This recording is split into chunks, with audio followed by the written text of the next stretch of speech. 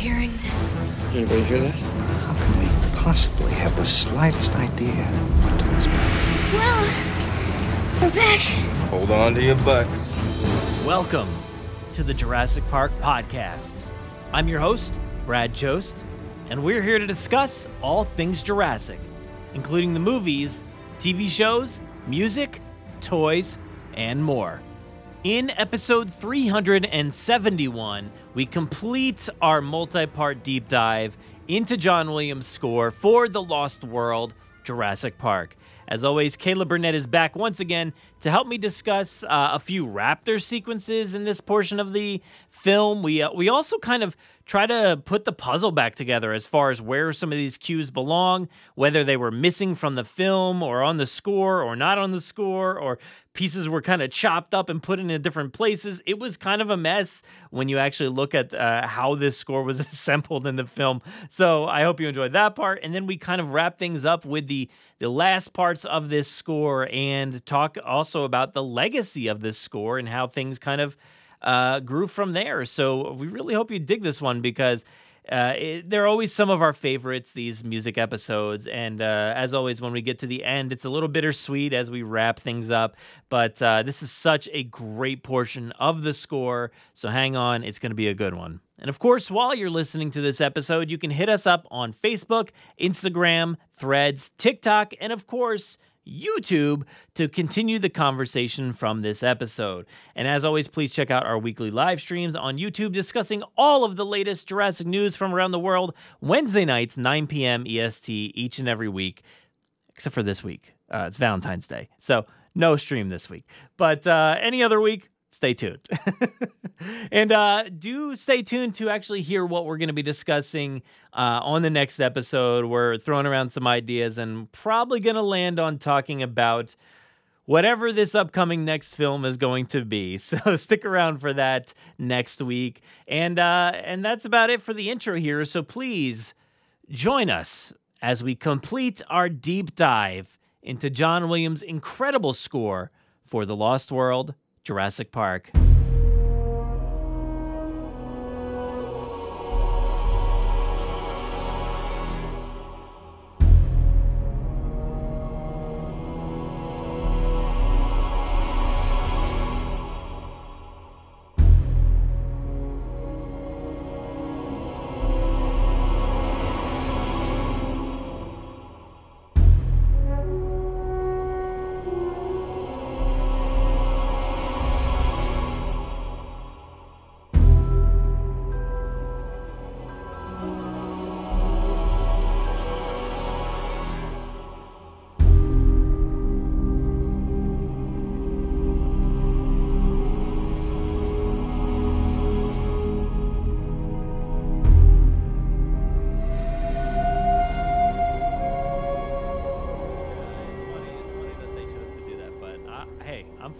As long as it gives us more score, you might as well. So that's the long grass. And that brings us to Finding Camp Jurassic. Don't play it from the original score. Let's keep going from the other one. So here.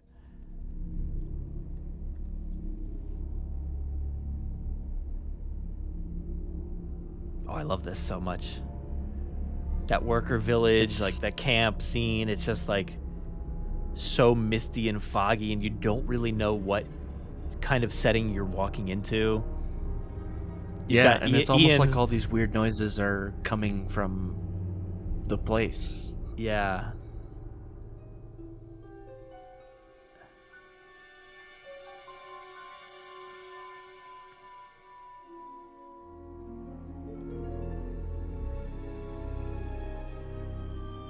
Get a little variation on like a Jurassic Park theme in there, kind of. Yeah.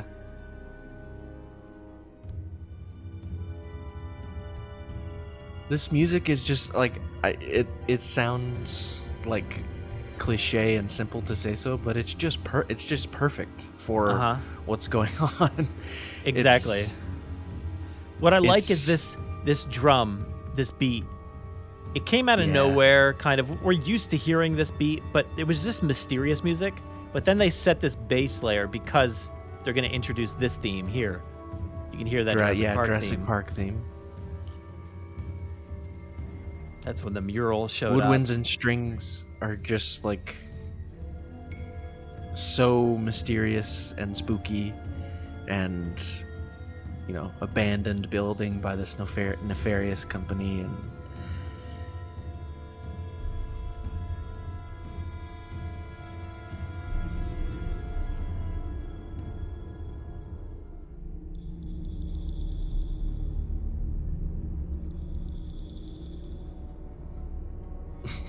the little rattling, as if like it's just texture, like you were saying, like it's the sounds of the building. Like I heard like a shaker just loosely pouring in in the previous scene, and it's like that just sounds like kind of like Nick stepping on leaves or something like it. Yeah. I love that music right there with like the electric panel, because it's almost like buzzing, like it's electric. Yeah.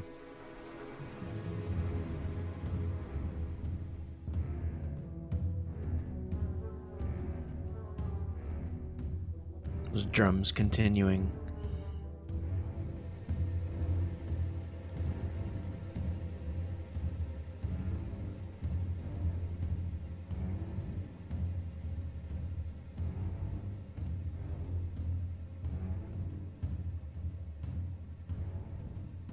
Yeah, and this was actually on the original score. It was also Finding Camp Jurassic. Mm-hmm. So, great track. Great track. I like that one a lot. It sets a tone, and yes, it sounds kind of similar to a lot of the other stuff, but it adds in that JP theme and kind of switches it up every now and then. It's nice. Yeah. And it keeps the pace and the pulse pounding of that scene. So yeah. I like I said, I like that the drums just come in and feels kind of like we didn't need it, but then it just layers the texture there for the theme to actually have some structure. So I like that.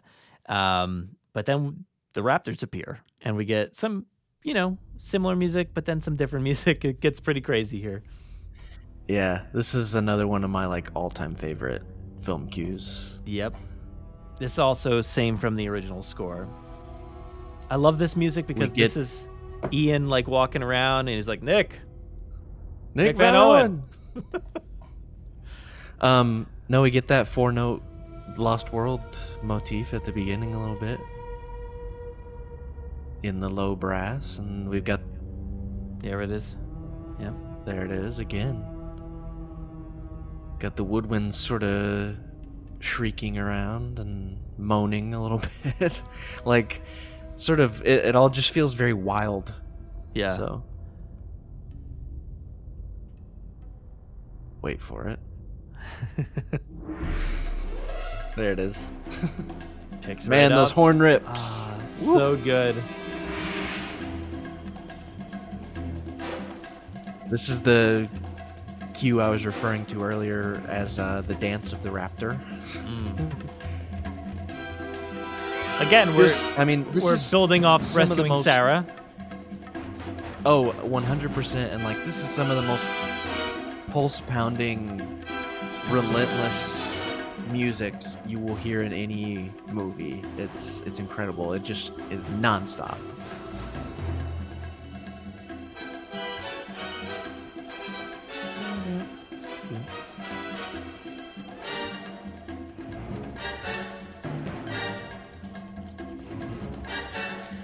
The brass just makes it so exciting and engrossing. Like they're dodging raptors and trying to get away from raptors while this music is happening. It's wild. What I like is there's some percussion like on my right side that it sounds like they're playing it with a stick and hitting the tom or something, and then kind of dampening it and then letting go. It's like warping the sound of the tom, and I like that. Yeah. Just a chorus of percussion, the brass stabbing in on top. I love these hits with the bass drum.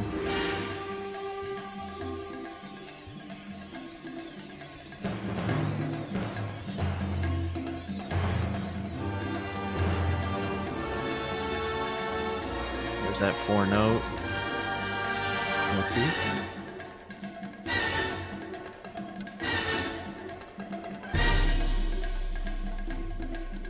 These hits, man.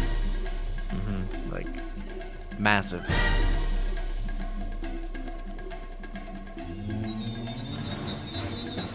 These, like, moans and, like, these groans right there. They're so animalistic and unsettling.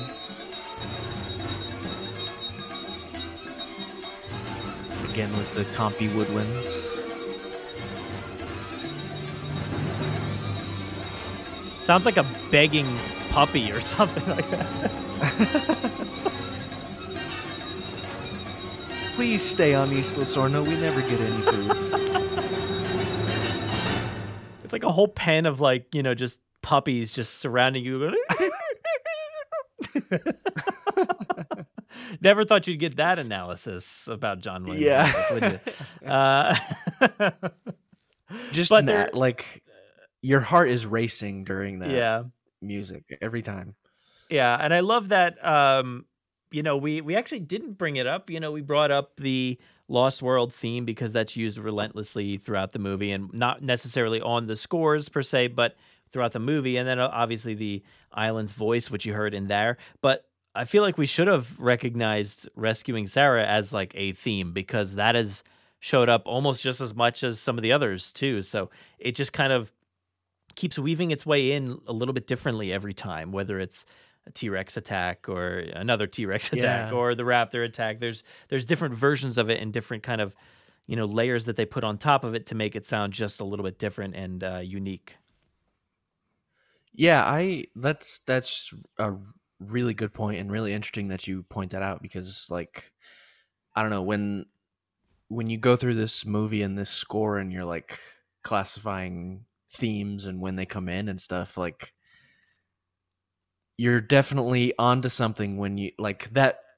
I don't know, there's sort of a brass pattern and a style that signifies that Rescuing Sarah cue, and it does come in like at least 2 or 3 other places. So, like, that's interesting. In analysis, like, classifying that as a theme or a thing, like, that would be interesting to see, like, how it stacks up with the other stuff too. I want to see, like, a movie or a short film where, you know, Sarah gets invited to her parents for dinner and Ian has to come rescue her from that interaction. Because didn't she say something like that in the middle? Like, I didn't need you to rescue me from this. I needed you to rescue me when, you know, something or other, or, you know, whatever the line was. I want to hear this music under that scene. I love that you showed up here on a white horse. I really do.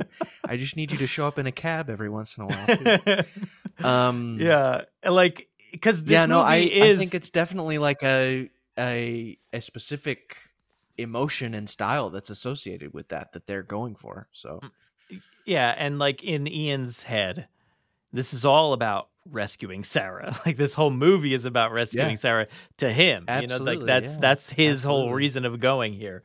And it transforms, and he's rescuing the rest of his friends too. But, like, it's all about her and his daughter. So, we, speaking of them, we're gonna head into High Bar and Ceiling Tiles. Yes. Previously unreleased before 2016.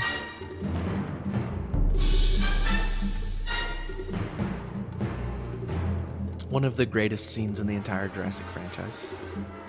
Oh yeah, I love it. It's a great time. And, you know, it's interesting because, like, a lot of this section of the movie, the score is split up a lot, but yeah, it all kind of just continues on. You know, like, it just keeps going. Yeah. It's just an extension of the last thing we heard, really. Yeah. This is sort of when Ian comes into that building where Sarah and Kelly are, and they're like, "Watch out, over here."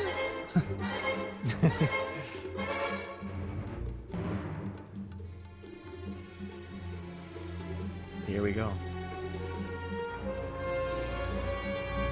It's great, heroic, like, triumphant music for what's happening. Yeah.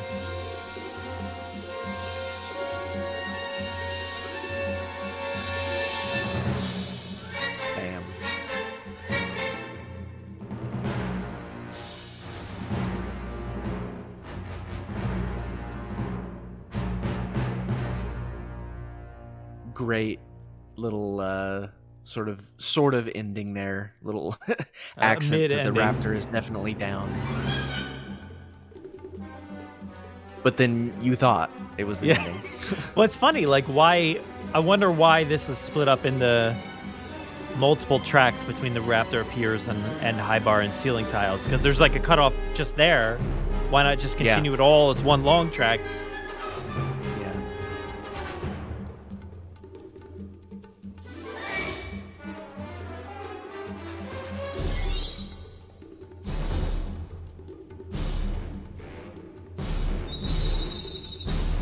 So much great aleatoric writing all over the place.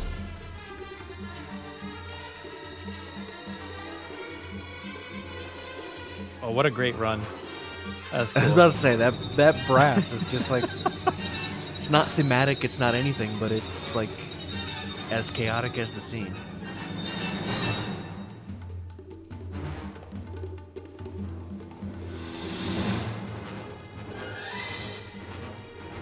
Yeah, this is the portion of the movie where we get like 2 minutes of Sarah Harding on her own just being a badass. Yeah.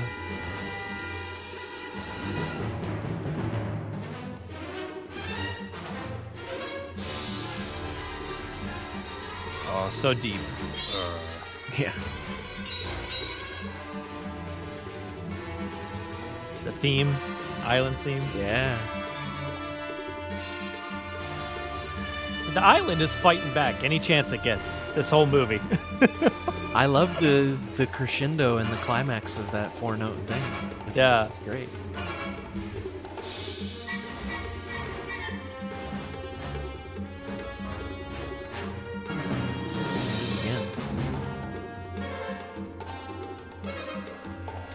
I forget exactly where, but some of this you don't actually get in the movie. Yeah. At the very end.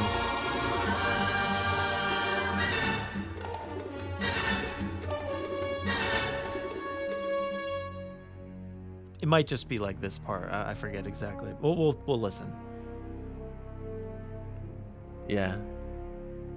I mean, definitely not that. When we get to this part of the movie, they're, after Sarah escapes, like we're straight into the Lost World theme again. Yeah, it's abrupt too. Like it, Yeah. So it's such an interesting portion of the movie because you can tell while watching it that like, I don't know, it didn't seem like this was the plan, and then we just kind of like rushing into something else because like there was so much very awesomely paced action building and then just abruptly ends. So but I do love it though. I love it so much. Here it is. Oh, I love it too. It's so exciting and like action packed. Yeah. In the music, as the music is just so rousing and exciting, and it's great, but it's like it hits you hard. Yeah, and again, another iteration of the Lost World theme pops in to kind of save the day and end the scene. Basically, here it is. And this is the film. Yeah.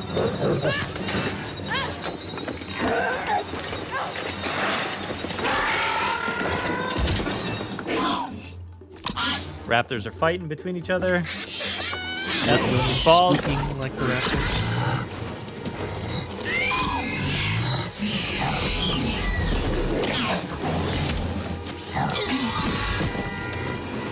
And then bam, bam. It fits her being a badass so well, though. Oh yeah. I love it's like I don't really. It's such an interesting part of the movie because like I don't really understand the layout of everything. So like she falls and then rolls and then is like in a building or not, and then rolls out and then is just right in front of the kind of visitor center-esque place that we get or whatever it is. Yeah. And then like so much stuff is happening outside of that helicopter's landing, Rexes are getting picked up. There's a lot of stuff happening there, but it's wild. And it's such an interesting transition there, but it's another one of those pieces that like Steven's like, hey, we got to edit in something that really kicks right here. Yeah. I mean, if like, there's a really interesting music edit in the Lost World theme in that moment. I don't know if you want to listen to it, but we yeah. We can go back in there because So- I actually was thinking that that was the moment too. So is it the conclusion of that moment in the Lost World?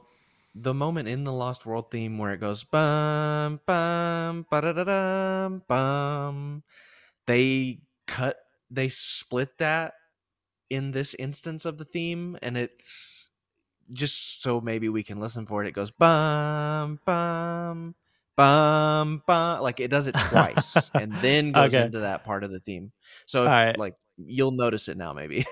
So all right, I went back just a little bit. We'll kind of start from her falling off. Yeah.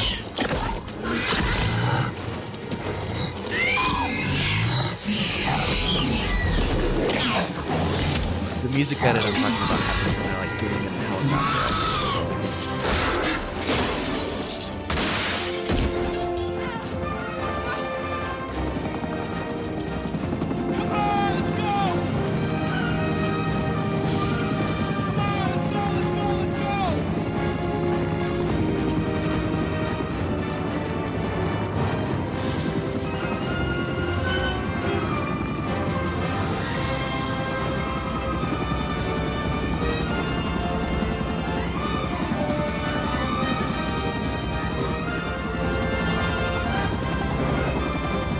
Coming up right here.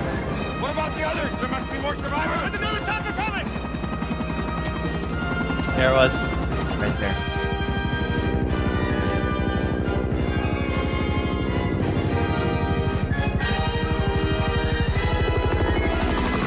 And an interesting edit on the ending there too. It just ends with a helicopter roaring through the scene. So that's that is a great catch because I remember it actually like if you listen to the way that the track ends, they have to end it differently almost every time. So that is like it's like, oh, the scene's a little too long. We got to add in another part of that. So let's just throw that. Let's just repeat that one little part again. That's all we need to make it hit perfectly with the helicopter. That is literally what music editing is, man. It's like I have this great music. How can I but I have a 4-minute space I need to fit it in, and I only have 3.5 minutes of music. Okay, what can I piece in to make it work? That is always one of my most favorite things to do while editing videos or anything, like just to kind of, trick the ear to thinking that, oh, wait, am I listening to an extended version of this or something? But no, you're not really. It's just it just edited it. It's really cool how they're able to do that so many times throughout this film for one track and make it sound different every time. It's cool. Yeah, absolutely. I mean, it means the music is great if it's that malleable. Yeah. So we actually, pounded through those 2 tracks there. The Raptors Appear in High Bar. I forget. I don't think I mentioned, but the Raptors Appear also has an alternate on the latest La La Land, and that one's just like 3 seconds shorter, and some slight differences or whatever. But it wasn't enough for me to play another version of it. And High Bar and Ceiling Tiles previously unreleased, so that's another one. It's just like constant on this. La La Land release. Yeah. It's like, whoa, all this stuff previously unreleased material. It's pretty constant. So, or it's like you got to find it somewhere on the original score. It's in there somewhere. Yeah, it's going to be titled completely different, but you'll find it. And that is the case with this one, which is called Heading North. Yep. Now, this was originally included in part of Malcolm's Journey. Yeah.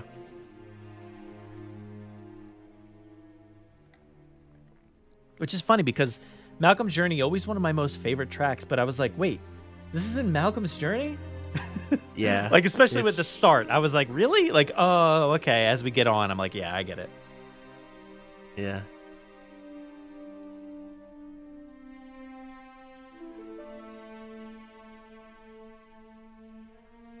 Little hopeful. Yeah.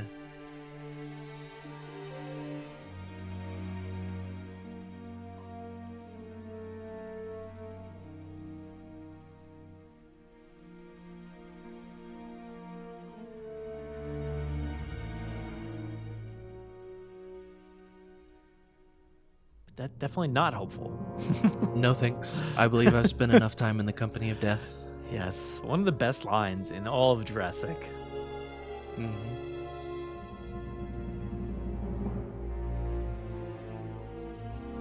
But I love how it picks up here. Oh man. This is a great iteration of the Lost World theme. Mm-hmm. Slower a little bit, and like, yeah, it's a little bit torn down, less instruments involved.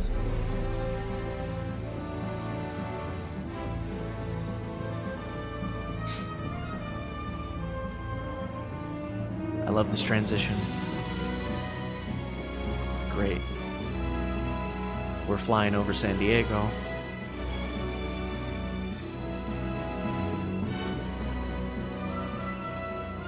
heading north, as they would say. Brad, why during this music do we lose Nick Van Owen? Why is he nowhere to be seen after this? He's, I don't know, Greenpeace. I guess they were calling. I'm not really sure. I mean, not to get us off on a tangent or anything, but like when I watched this movie, like again, I was like, man, I wish Nick Owen was in this movie more because I love Nick Van Owen. But yeah, I know it is. You know, it is anticlimactic for the character to just kind of disappear and all. But it sort of makes sense. Like maybe he's got a warrant out for his arrest because he did something to protect animals or something. I don't know. Oh, I could see it. Yeah, 100%. But let's just give a listen to Malcolm's journey. Just that transition here. So this is the beginning of Malcolm's journey. And if we skip ahead quite a bit to somewhere around here.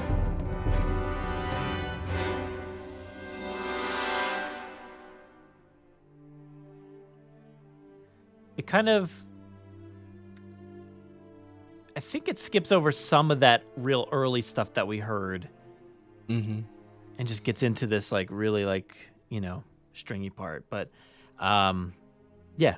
This works, I think, because it created that texture for the theme and everything, and then just kind of transitions into this somber thing. And this is all part of his journey because he journeyed to the island and now he's journeying away from the island. So thematically, this makes sense to tag together because of that reason. Sometimes I'm like, I don't get it, but this one makes a lot of sense. But yeah. Rename the Lost World theme to the Malcolm Expedition theme. Yeah, let's do it. It's Malcolm's journey. Malcolm traveling.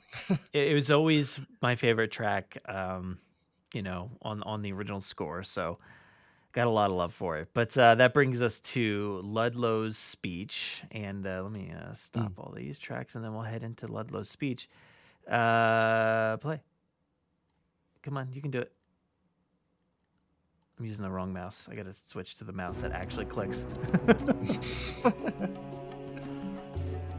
Getting some Lost World 4-note motif here. Yep. So, yeah, interesting because we're not on the island anymore. And it's hinting at the island's voice right there, like, uh-oh, the island is fighting back again. The island got is more in coming store to for us. you.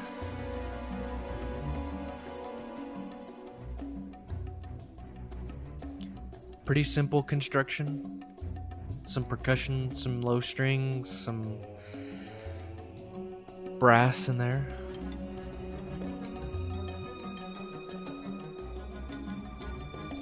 It's like a little marimba or something. Woodwinds, yeah. That too, yeah, marimba.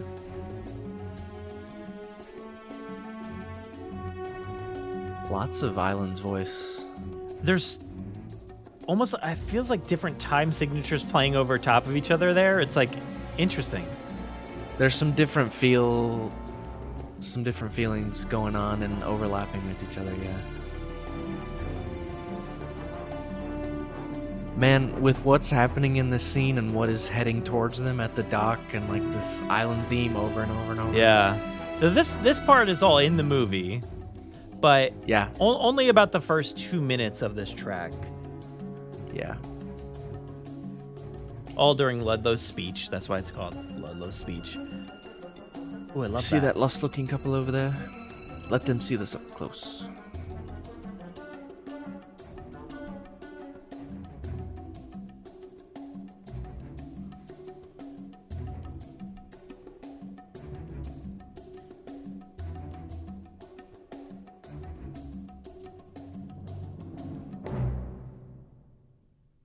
Yeah, I think it stops right there, and then Love it. this part is not in the movie.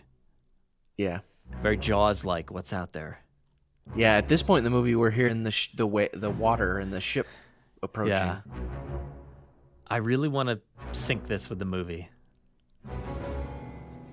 Yeah.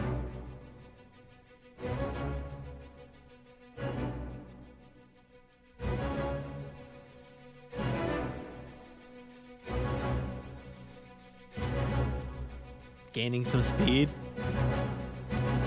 Yeah. I think this music would fit really well with the carnage of the ship crashing into the dock. Like, it's just also great silent. This has got to be, it hit that dock, it's crashing everywhere. Yeah.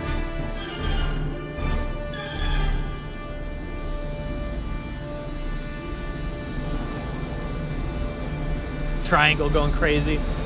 Yeah, rolling timpani. Bam. There's a lot. Yeah, that's really cool. I do want to like sync that eventually with the movie, because that is one that I would like to know if it works better with it or not, because I kind of like the silence of not knowing what's out there, but I do love the anticipation that track does build for that sequence. You know, with the basically the Jaws like boom, boom, you know, like that kind of thing, and then just the hype of that moment when everything's crashing around them. I think that would be really cool in the film, but I'm perfectly fine with the way it sounds without it, because it kind of just adds to the mystery. But totally, either way, so much musical uncertainty in this score, especially in that, and it's not in the film. So yeah, let me see here. Let me see if I can pull that up real quick. So we've got people looking out. Yeah, you can just hear speed at once. SS Venture, this is InGen. nothing, just sound. Docking area. And there's like a lot of crashing.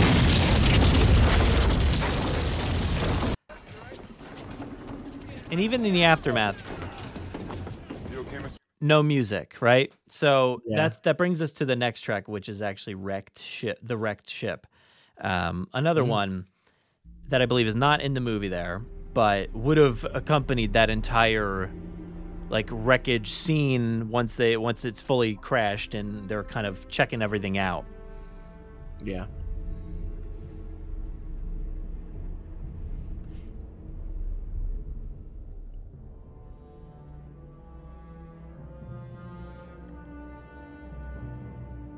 Four-note motif.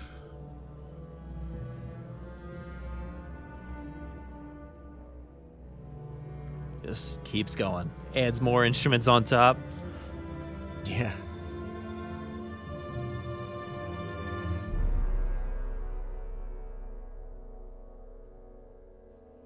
That little bit at the right there is in the film a little bit when Ian and Sarah are talking to Ludlow about where the baby is.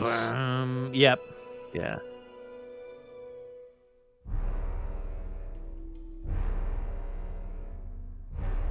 It's at a secure location. Kind of sounds like Snape a little bit, like his voice. Oh gosh. Ludlow is far from Snape. Yeah, of course. It's funny because I feel like some of this music would actually work. But like oh my the gosh, choice yeah. they made also worked.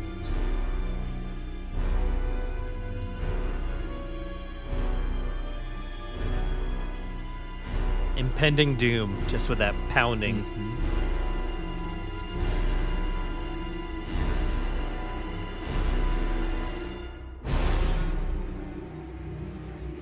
Yeah, this stuff I believe is all... Oh, no, wait. Is it in there? I forget.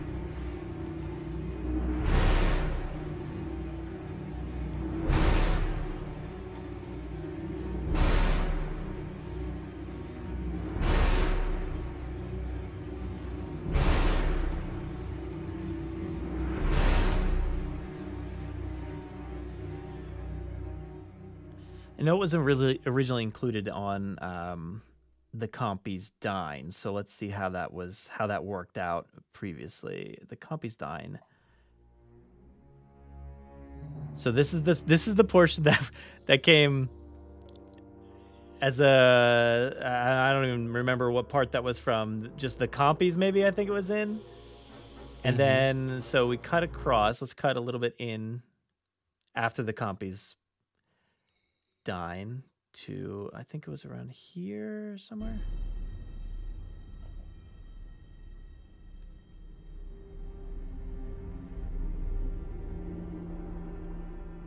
Yeah, this is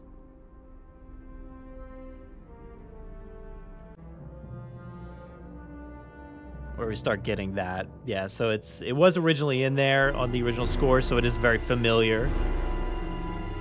Yeah. But like, let's see if we're in the movie. Now, how do I look?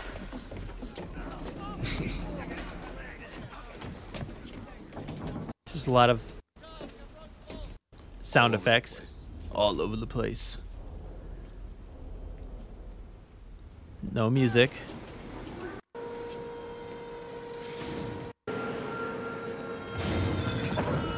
Still nothing. Yeah, no music. Everybody off the boat! Everybody off the boat! Here we go, There it right? is. There it is. That's those hits we were just listening to.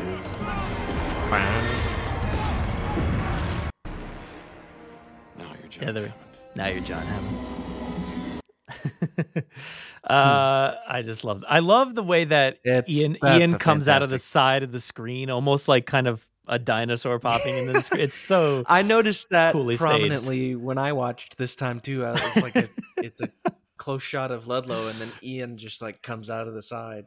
Yeah, he does it like So- once or twice in that sequence, and I love it so much. So that brings us to Monster on the Loose. And Yes. yeah, this is a good one too. So let's take a listen. Maybe that's part of this actually that we're hearing. There you go. Yeah. There it is. The same kind of pickup from that last part. I love. This is perfect music for a monstrous creature bursting out, like Oh yeah. bursting out into the city. Like it's just so intimidating and ominous. I want to put this over like King Kong trouncing around New York. You Yeah. know, like Yeah. That's what we're paralleling here in this movie. yeah. So this is what we were just seeing with Malcolm and Ludlow, Little right? Jurassic Park theme there. Yeah. Now you're John Hammond. Oh. Here we go.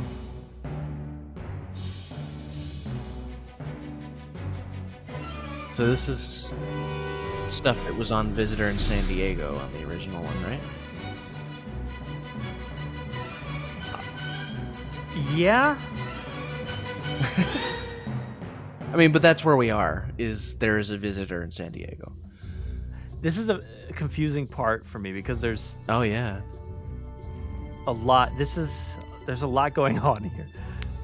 Oh, this is when they're like, we gave it too much medicine. It's a locomotive now.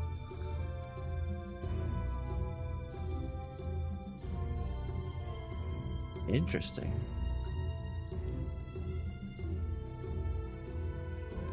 Yeah, I believe the film version of that Visitor in San Diego moment is a little bit different than what we got right there before. Yeah. We got to go back and listen to that too. Island's voice motif.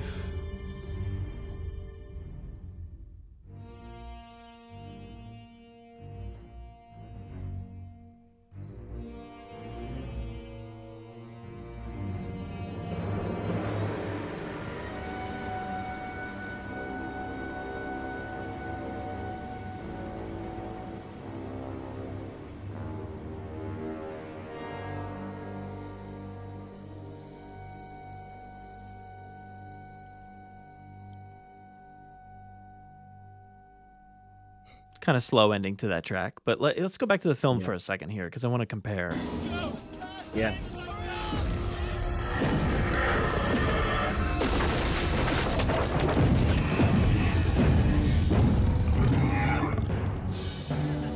slower, I think. Yeah. Oh.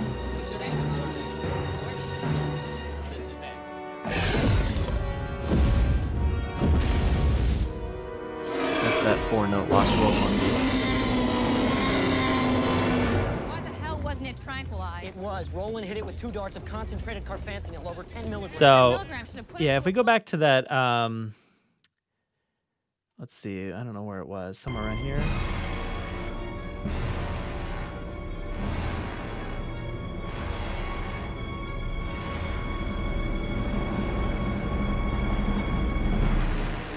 Oh, no, a little bit farther, actually. Yeah, this is the definitely a little bit quicker. Yeah. So, yeah, I don't know what the editing This is a different reason take, was. I feel. Yeah. Yeah, I'm not really sure what is the reasoning for the difference there, but it's just interesting to note that whatever ended up in the film was slightly different, maybe a different part from the next track or something like that. So, because they've already loved cutting different parts of different tracks and putting them in. So, yeah, either way, it's like the music there just fits that moment perfectly. Yeah, it's an interesting transition, but it works. Yeah. Yeah. And then we do have a visitor in San Diego, which is just such a cool track. So let's get into this. Yes. This part not actually in the movie, right? Not really, no, I don't think. Maybe somewhere. Bits and pieces. Maybe somewhere. Yeah, bits and pieces but not in of this it are, moment, at least. Yeah, bits and pieces when the Rex is in the neighborhood and like that little shimmer moment is with the rippling in the fish tank in the house. Yeah, I think it was just that intro. Oof. So much like chaotic textural stuff. It's just unsettling. That island theme again. Mm-hmm. But it's nasty sounding. Yeah, so warped. Yeah.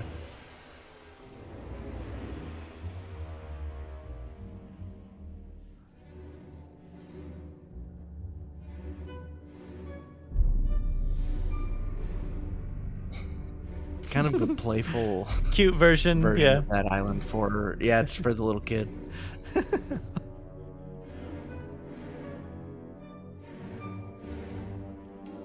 Funny.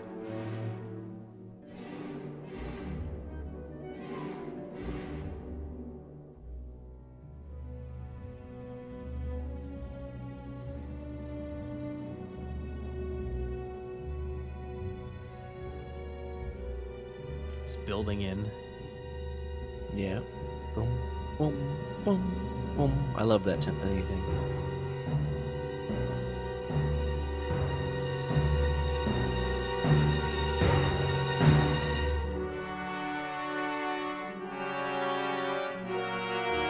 Four-note motif sort of made into chords right there.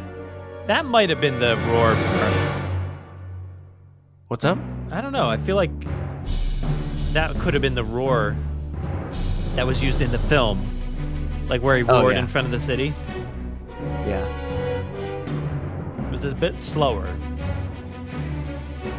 But I love the pace is picked up. This is one of my favorite parts of the score. Jurassic Park theme. That bell set. What an amazing place and an amazing way to include that theme in a moment. Yeah.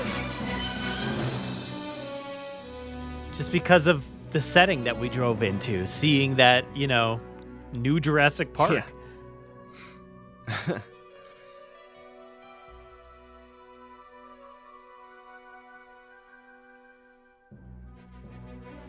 I love how this kind of works with how the end of Jurassic Park works. There's so much movement and pace to it that this is doing the same thing that score did at the end of that movie. It's just like it is driving from scene to scene, trying to finish out the movie, get there, Yeah, and here's another we're on to the next action thing. Changing it up. I love these horns right here. It's too cool. Some like marching kind of cymbal sounds. Yeah, I mean, Sarah talks about how the T-Rex is a locomotive. A lot of this sounds like a imposing sort of train horn or something like.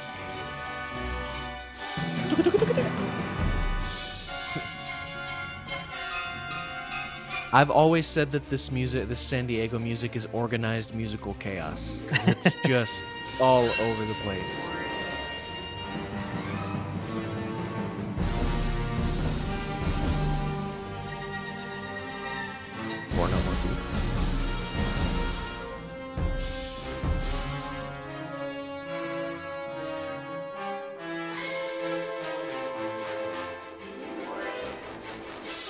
It's just like this is just musical pandemonium, dramatic monster movie music.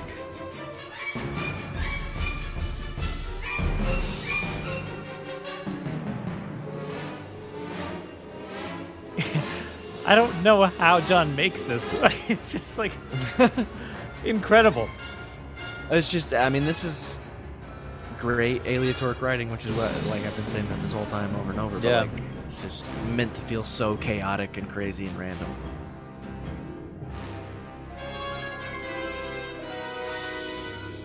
I love it.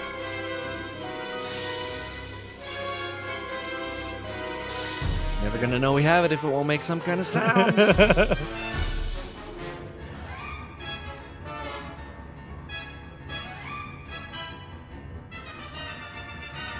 Casually knocks a Phillips 76 ball off its tower. One of my favorite parts ever. And the camera work in this scene with it like kind of almost like mounted on the car and just driving through places. Too cool. I love Ian just like yeah.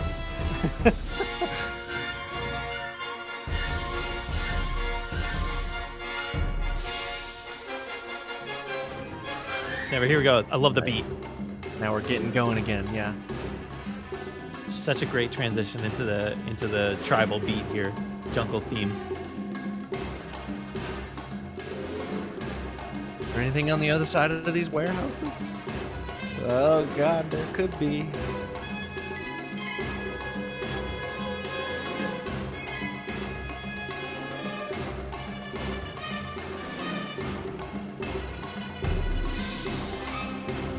The percussion is the foundation and the brass is like the pursuit. It just keeps coming.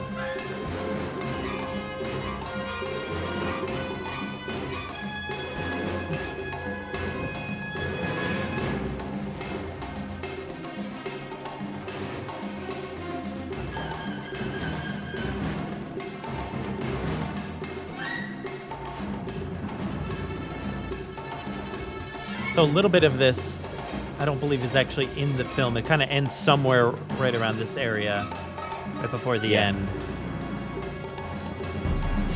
Here in a second.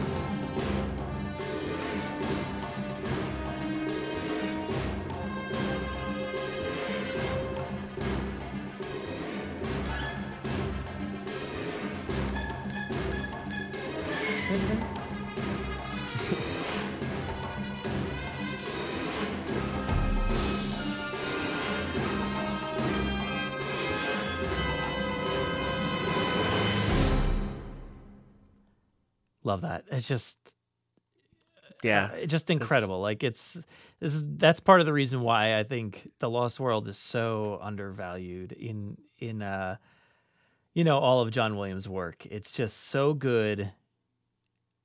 And that's the reason why. It's just like you said, it's chaos. It's pure chaos, and like when I'm listening to it, I just don't even understand how it's created, how it's how anybody could say like, let's throw all of these things together and it'll sound amazing. And it works so well. And it's such a driving force behind that scene in the film. I love it. So I'm glad that didn't get like chopped to complete, pieces there, like some other parts, but that works so well.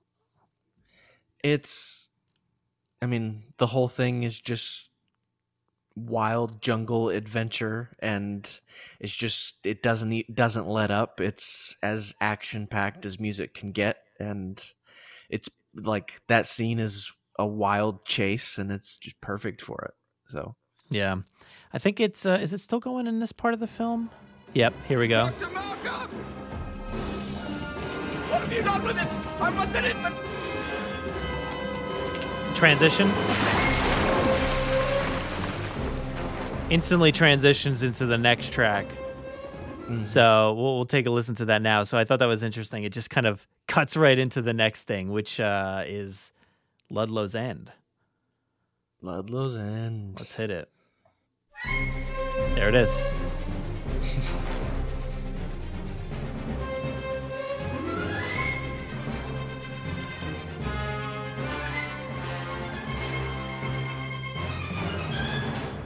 Yeah, now most of this track I don't believe is actually in the movie. Just kind of like, I think just that portion or so. Yeah. And this would sort of be Ludlow skulking around. Yeah, it syncs right up with it and works throughout the scene. Again, I want to place this with it because I think it would be really interesting to hear instead of, what we do get later on in that scene, which is actually just like the main Lost World theme. Yeah, well, and for a little bit, it's just silence for a bit. Yeah, for most of it, it's just silence until the bite actually comes,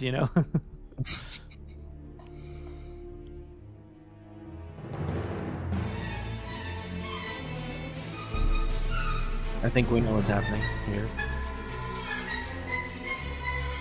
In the version of the scene with this music.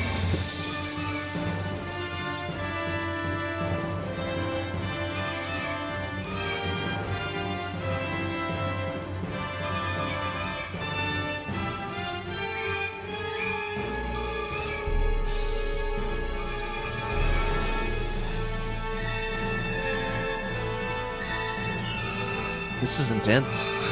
Yeah.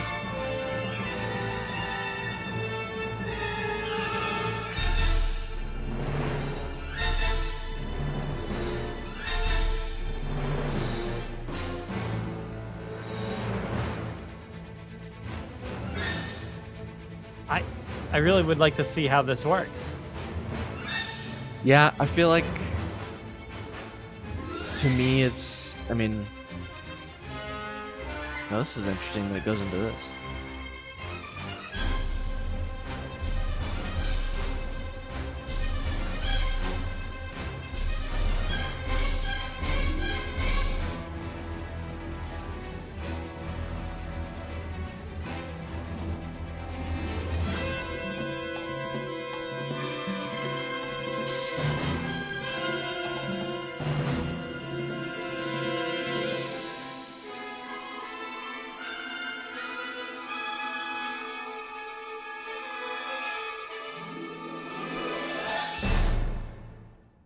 Interesting. Like it's so fast paced. It's basically an extension. Like that last portion is basically an extension of San Diego in a way. Like so, I just don't like. I'd love to see how it actually syncs up because to me, just listening to it doesn't feel like that works at all.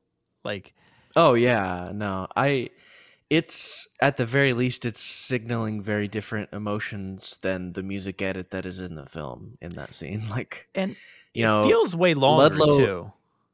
Oh but yeah, maybe absolutely. Not. I don't but know. Like that was like if parts of that were under Ludlow's death, it felt like more frightening and scary. Whereas the edit that is in the final film with the Lost World theme, it's like, oh yeah, we're happy this guy's dying. Yeah, that's right. Let's take a listen real quick just to get that vibe, And to be clear, we are happy this guy's dying because he's And it's actually, I believe, if I'm correct, I think it's just the alternate version. Yeah. I went back a little bit. Yep. Yeah. So a much different sequence with that it kind of makes it a little goofier and playful. And just, Well, I mean, there's a bit of excitement and pleasure, gratifying pleasure there with the fact that this guy is toast, yeah. I feel like the playful, element that you were saying like works with the baby Rex. It's sort of like first kill, yay! It's a little baby, like cool. You had the nudge, like, come on, do your thing, dude. Like, figure it out. Yeah. It's so great. Like, what a death scene. It is so good. It is so good. But that brings us to Tranquilizer Dart, which again is just another brilliant piece here.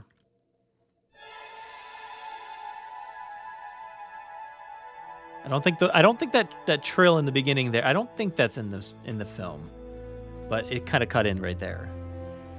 Yeah, it's just sort of relief, like musical relief and release here.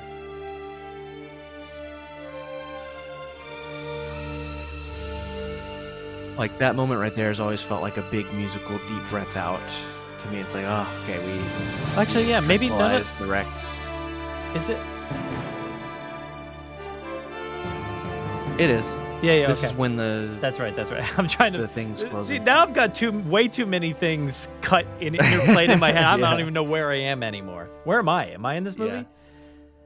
Yeah. No, I'm in Camp Cretaceous, season 4 and 5. Are we really going to bring this up on a Lost World podcast?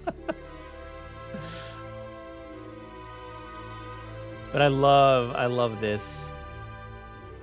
Oh, I feel like it's giving me Malcolm's Journey vibes again, right? Like it's kind of just a tranquil, nice, like I love this piece. Yeah.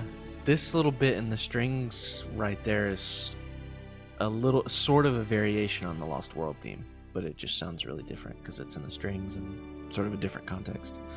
Yeah, and this is all part of my one of my absolute favorite parts of any Jurassic movie. Just this ending alone. Absolutely. From like this newscast portion onwards, it's just incredible, and the music is a huge part of that. And then obviously a huge transition here for John Hammond. Yeah. And I love that this Jurassic Park theme is with him. It's with Hammond is when it starts. And it's really special.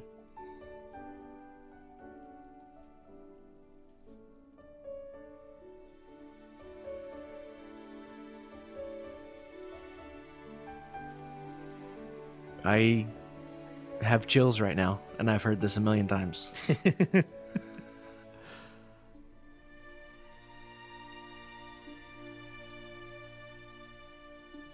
See, that's where it transitions. This part's definitely not in the film. Not in the movie. The main theme was used instead. Yeah.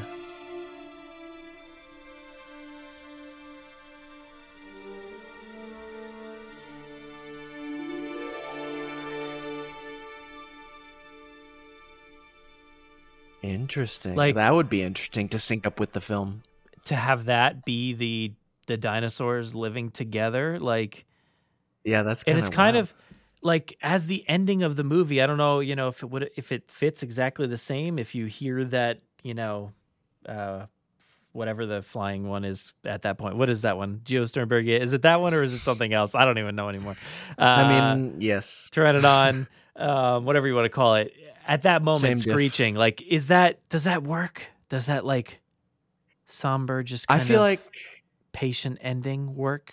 It's very peaceful. Somber is the perfect word. Yeah, it is peaceful. That felt like the ending, and there's like a narrator's voice for the DPG that says, "These creatures are dying. Please help us. Please donate money. Send money to help us help them." I mean, seriously, that felt like sort of the end of like a.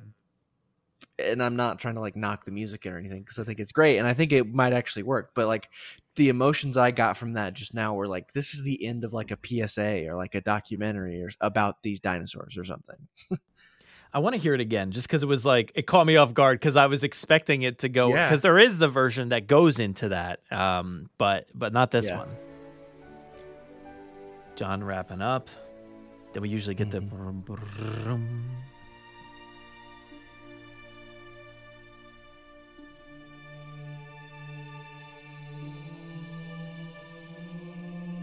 Four-note island motif thing, which is a little ominous, actually.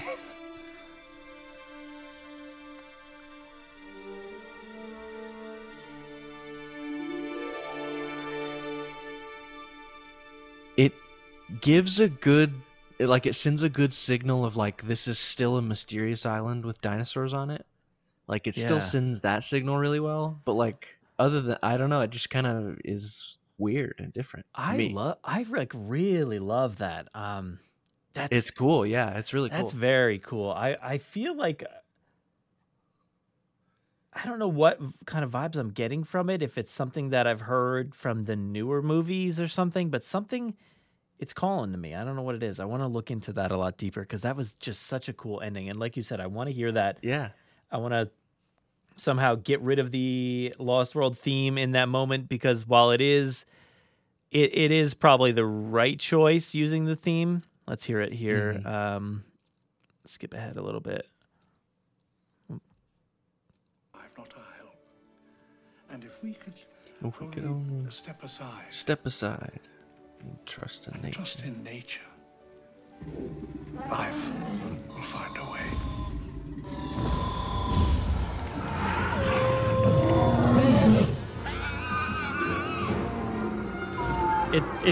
It's too good though, you know? It's too perfect. It works so well. It goes back to our conversation about, do you drop in the themes or do you use other music in these big moments? And I think they made the right decision.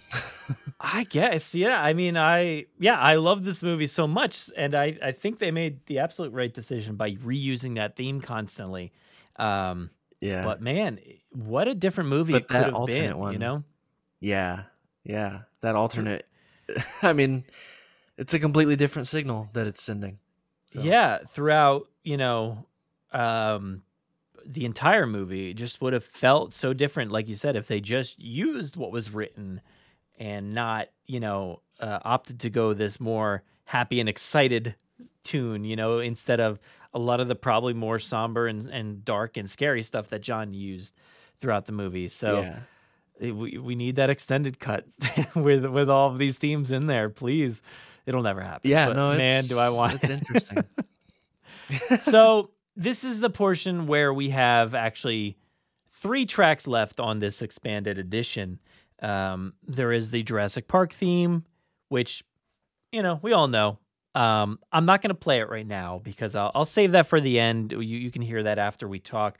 And the same thing for Tranquilizer Dart and credits, which I believe that was actually on the original score as the finale and Jurassic Park, right? Yeah. But maybe I should play, because I want to just listen to it real quick before we play the final thing. Just my absolute favorite thing. Where is it? It's just the way this ends. Yeah.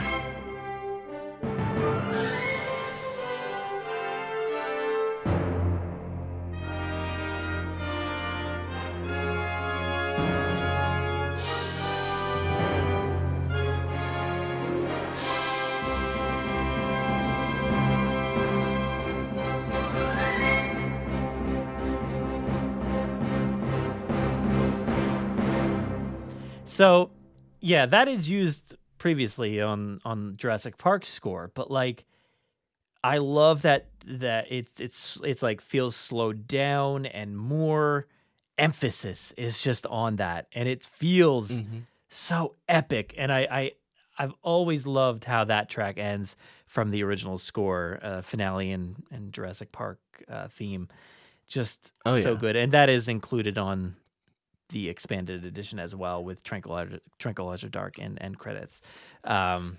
Just so good. Yeah, I mean, it feels just forceful and impactful. And something we talked about a little bit that affects this entire score is that John Williams conducted the whole thing. He didn't conduct all of Jurassic Park. And I think there are moments in this score where it's like, okay, yeah, like John really connected with the orchestra here, and like it's really impactful and powerful and is great. So, yeah. So, like I said, we have that Jurassic Park theme. It's just basically a kind of faster version. It's pretty fast. And then we have that tranquilizer dart and the end credits, which basically kind of mixes the two. And but the last thing I wanted to play here together is the Lost World alternate version, just because I love it so much, and I feel like we gotta end it on this theme that is, you know, rung throughout the entire film. But again, we didn't really get to listen to it too much other than putting on the movie here and there. So it's just it's so good, and the way that it starts is different than the original version. So I just love it so much. And when I first like listened to the score, the new version of it, I was like, whoa, this is awesome. Like, this is so cool. Because even if it is used in that that moment where Ludlow gets attacked, it's underneath everything, and it kind of just sounds the same. But hearing it here in all of its glory, it's too cool. So let's go ahead and hit play on that one. Iconic. So good.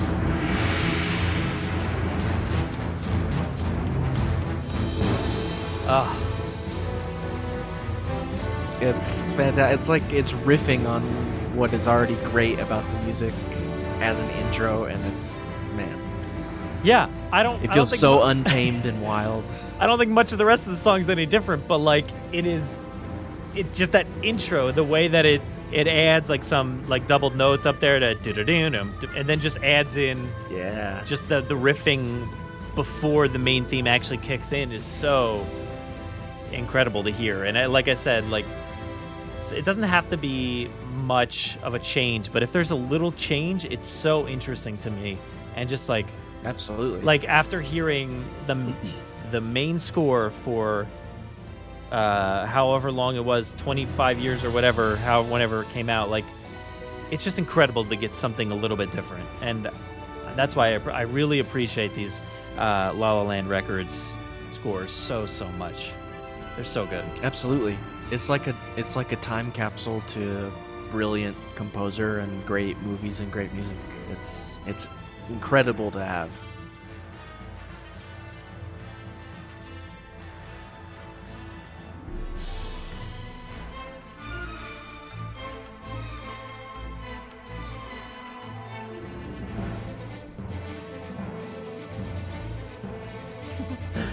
Oh, I just get so giddy just listening to it. I know we've listened to it several times, and it's just, you know, like you were getting chills before. Like I'm getting chills again now. It's just so act good. Like I haven't heard this a million times in my life, but it's fantastic. It's pure dinosaur adventure music. Well, that's why I love doing these segments, really, is just because we both have so much enthusiasm for these films, and then add on the music aspect of it, you know, on top of that. And it's just so awesome to at least get to talk about them, and just kind of like even just sitting here, maybe if you're listening on your headphones at home or wherever you are, like in your car or wherever, maybe you're not getting all the nuance of the score that maybe I'm hearing right here while listening to it or whatever, but take some time, I think, to go and listen to these scores on your own again, and just like pick out all of those different pieces that I'm like hearing, because I'll be listening to this score right now, and I'm like, whoa, I just heard something I've almost never heard before, and it's just a woodblock in the background or something, and I get so much enthusiasm from that. So I know, like, maybe you're not getting the splendid quality that you'd get from your CD or however you're listening to it, but go back and listen to it even after we just analyze this entire thing, and get your own take on how it feels to listen to it, you know? Oh yeah, absolutely. And the next time you watch the film, you'll have sort of a different ear for what's going on musically while you're watching the film. So, yeah. that is, that's the point, I think, of doing these, is just to kind of take it in differently and experience the film in a way that, you haven't been able to experience it in 20 plus years. You saw the movie for the first time in 1997, maybe, or after, and you haven't been able to relive that moment. You haven't been able to recapture. But I think when you do something like this and you like really focus on something different, and you've paid attention to the movie so many times, but pay attention to the music or pay attention to the sound effects or something else. Watch the movie in a different way, and it's really, I think, just revealing how brilliant these movies actually are. And like I said, I think this score is so undervalued and underrated in John Williams' catalog, and I just don't understand why. I guess because there are so many iconic pieces, Superman and Star Wars and Harry Potter and Jurassic Park and Jaws, and like you could go on, but like E.T. And it just, as a sequel, I guess sequels are always kind of looked down upon, but this score, it should never be looked down upon. It's just brilliant, and just one of my favorites. I think it's just probably the best score there is, even though there's a lot of repeatability in there and chopped up stuff here and there. But I think the standout pieces are just some of the absolute best and my absolute favorite. Oh, absolutely.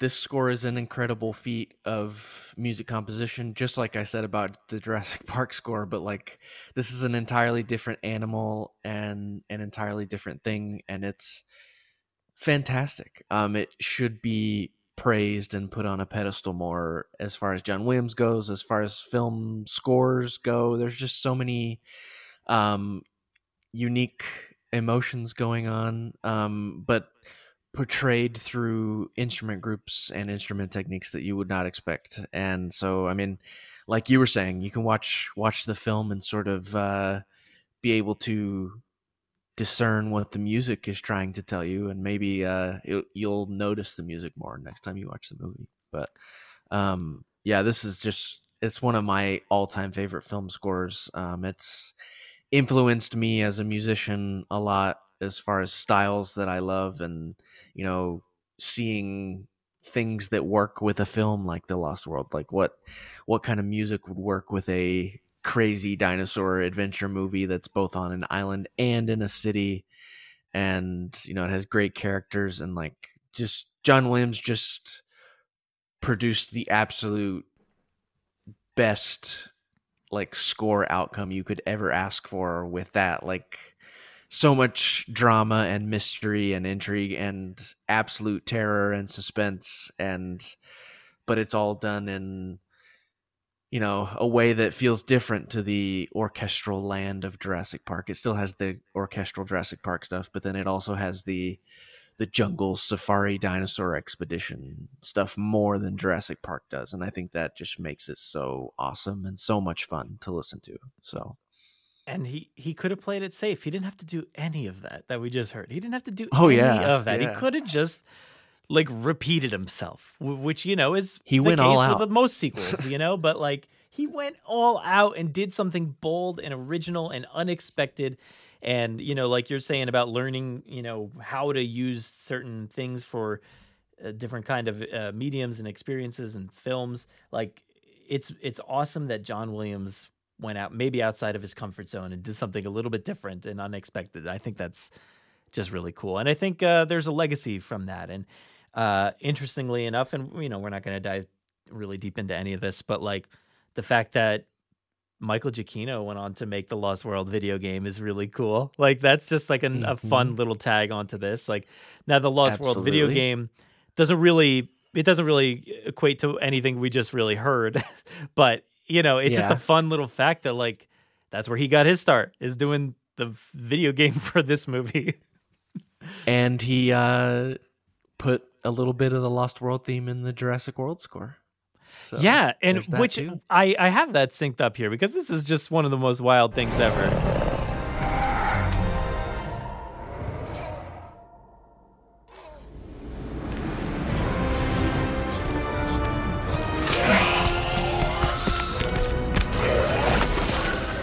I mean, that is just, there is, I mean, I don't know if there's a debate out there about this, but like, there's no denying what that is. Like, that is the Lost World theme.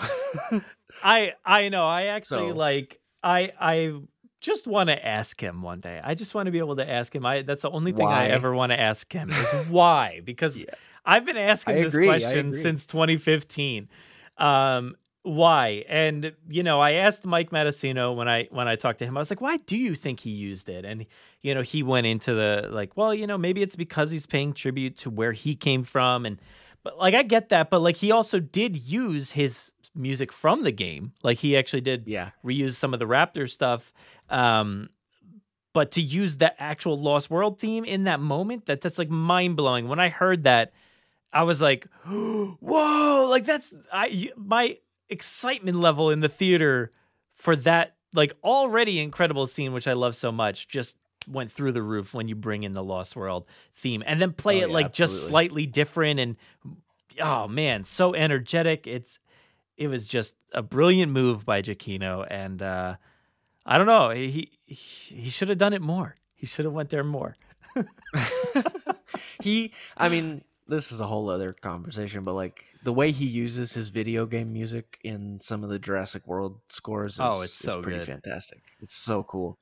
But like that instance of him using the Lost World theme just feels like, it's heroic, it's Jurassic, it's a raptor, and I mean, yeah, it's sort of a tie to where he came from. So yeah, and I know you had pinpointed a track that he has on his most recent work, right, for Society of the Snow. And I had listened to that too before. I think thanks to Yaroslav sent me the cue because I haven't actually seen the movie yet. I'm very interested in seeing the movie, but but he sent me the cue. Yaroslav sent me also is the one that sent me this, so so shout out to him. Shout out to him because like otherwise we wouldn't really be talking about it, I guess. But like he sent it to me, I'm like, oh wow, it does have like vibes of that, and I'm like, was he channeling something there? It's really cool to hear that the legacy kind of lives on, and maybe it's not direct reference or anything like that, but it just feels like it's part of that same kind of universe, Yeah. J. Bayona and Michael Giacchino, they make good stuff. They make great J.A. Bayona, stuff, so. I know when the conversation comes up about new movies, I'm like, hey, let's bring him back. I want both of them back, actually. I'm down. I'm down. I don't know about everybody else, but I'm down. I'm sure, yeah. But I thought that was really cool. Like, listen to this. This sounds like... Yeah, like, Yaros sent me this, and I was like, oh yeah, this is it. This is the Lost World a little bit. But it also has a Lost vibe to me. Like speaking of just just singling out the Lost part of the title, it works either way. Yeah, and that's where he came from, in the television. So, but yeah, I thought that was a brilliant addition there. So thanks for pointing that out as well. And was there was another track I think you had sent over? What was that? There's one more. That there's a portion that reminds me of the Lost World. It's Equus by Eric Whitaker.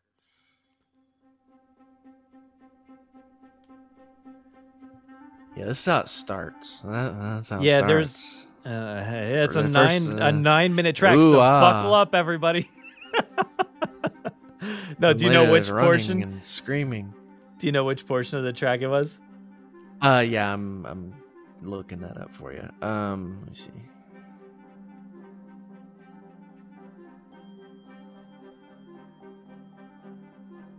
This is fun music, though.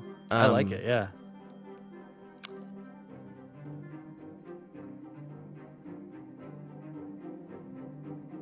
I sent this to you. I'm trying to find... Oh, okay. So, from around 6 minutes into the end. All right, let's skip ahead then. All right, here is 6 minutes.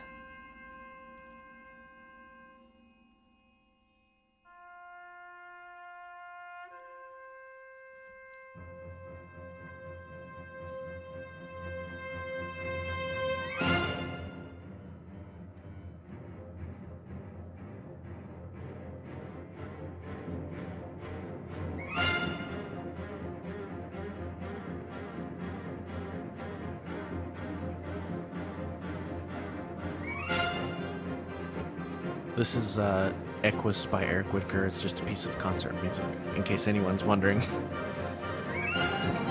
Well, I love sometimes we get so consumed with like film music, and there are other pieces outside of that too. Whoops. Oh yeah, blasted it for everybody.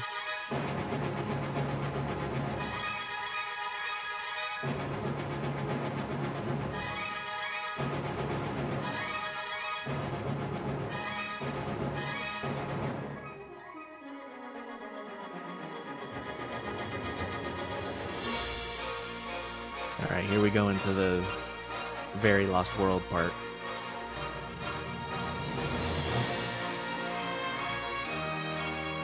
I love it.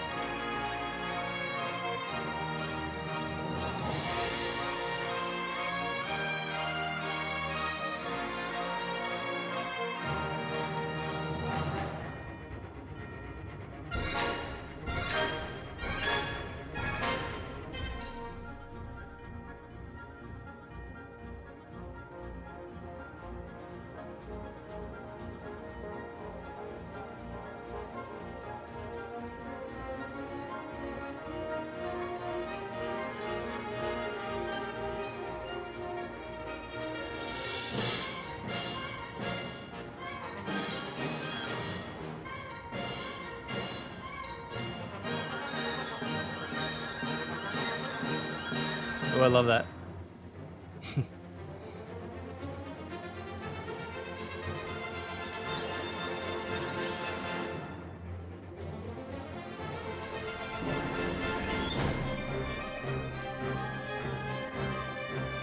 Oh, I can definitely get the vibe there.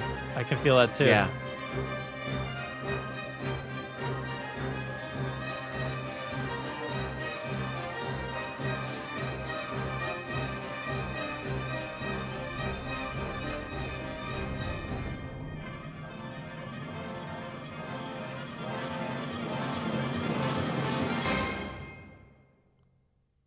Yeah, that's too cool. There it is. I like that.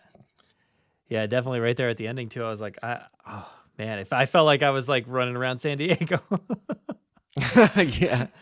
And the last piece that I thought was fun was maybe you could talk about that John Williams building, the music building that they just announced, I guess, or inducted or whatever.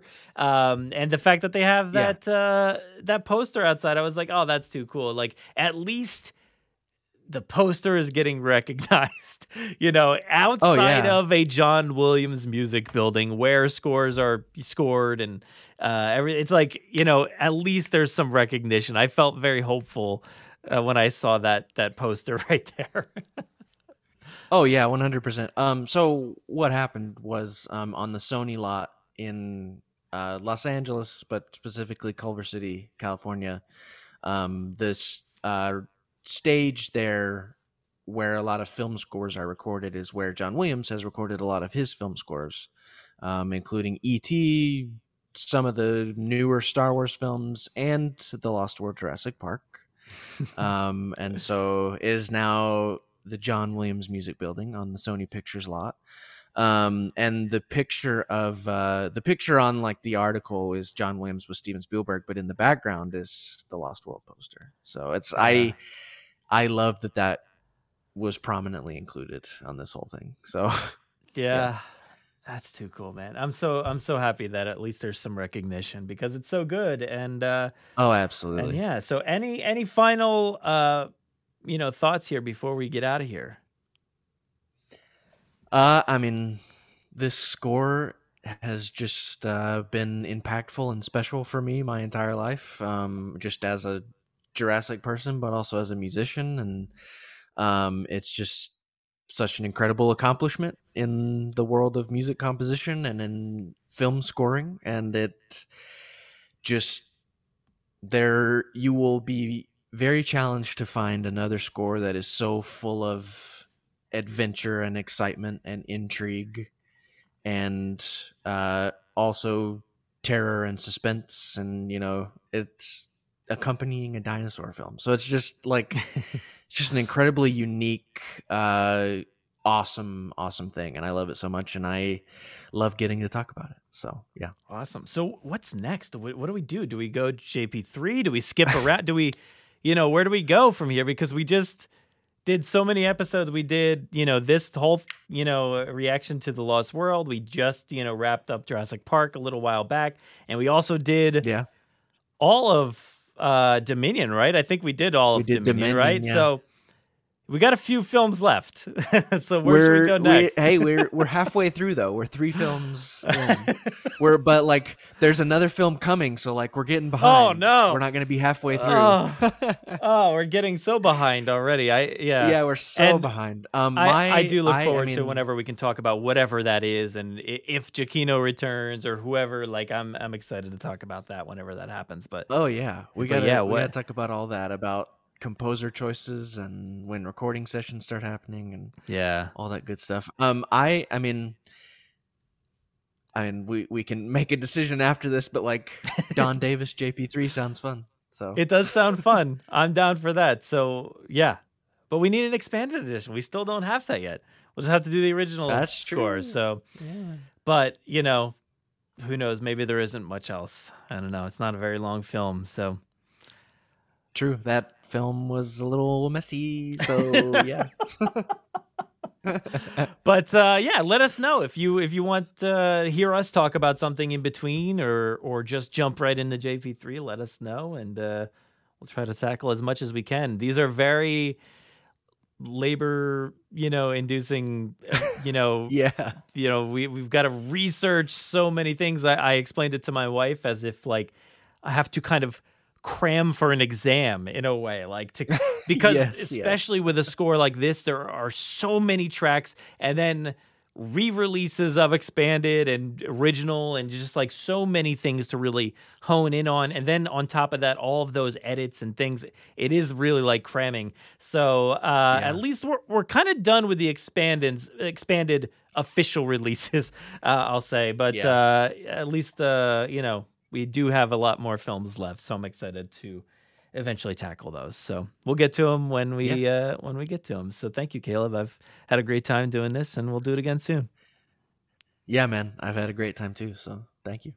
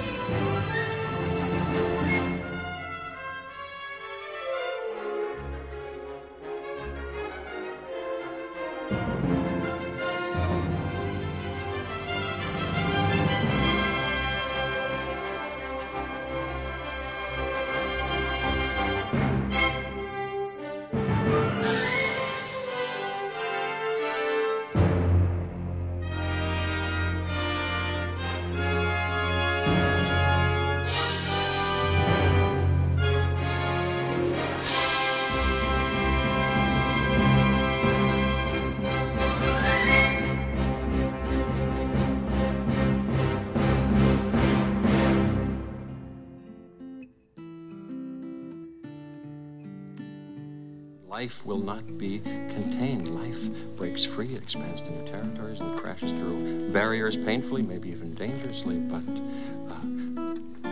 well, there it is. There it is. I'm simply saying that life finds a way. That'll do it for another episode of the Jurassic Park podcast. As always, we appreciate each and every one of you for joining on this incredible ride of looking at John Williams' score. You know, it's always so much fun to dive into these scores and to get back to, you know, the real true nostalgia of sitting down back in 1997 and listening to this score, opening up that incredible, you know, disc packet that had the diorama, and, you know, in my case, putting that score on and playing with the toys and creating my own stories and just listening to the beauty of that music and the fact that it still holds up today, and we can sit here and talk about how incredible it really is and how, you know, it's something that John Williams never really did before and never maybe since. It's truly special, I think, and I really always love listening to these, not listening to these, but listening to the score and then putting together these episodes. It's so much fun. So I really hope you dig them. And I just appreciate each and every person for sticking out for hours and hours of content here about music. So I appreciate each and every one of you. And as always, a huge thank you to Caleb for joining me through this series once again. It's a lot of hours to devote to talking about the scores alone, so I can't tell you enough. Caleb, thank you so much for doing this, and we got more scores to discuss, so you're all going to have to stay tuned to hear more from myself and Caleb whenever we can get back together and talk about some of the other stuff. You know, we've got JP3 still to discuss. We've got Jurassic World, Fallen Kingdom. We've got maybe, you know, some Camp Cretaceous stuff, even some Chaos Theory down the road, video game music. There is still so much more to discuss. We've barely scratched the surface. So stay tuned for more Dino-Score, the music of the Jurassic Park franchise in the future. And I can't wait. But thank you, as always, to our host, Podomatic, for allowing us to upload to the feed and to being a great host. It really means a lot that you're out there for us. And if anybody needs a podcast host, check out Podomatic. As always, please stay safe out there. Be kind. Let's continue to fight for representation, change, and equality in the Jurassic franchise. But more importantly, outside of it, in the real world, in our real lives. Let's continue to fight to make this world a better place. I'm going to go ahead and hand things off to myself for the outro. Take it away. Saddle up, let's get this movable feast underway. Continue the conversation with us on Threads and Instagram.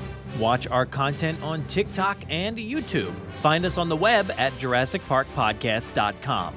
You'll find today's episode show notes, articles, contributor bios, and so much more.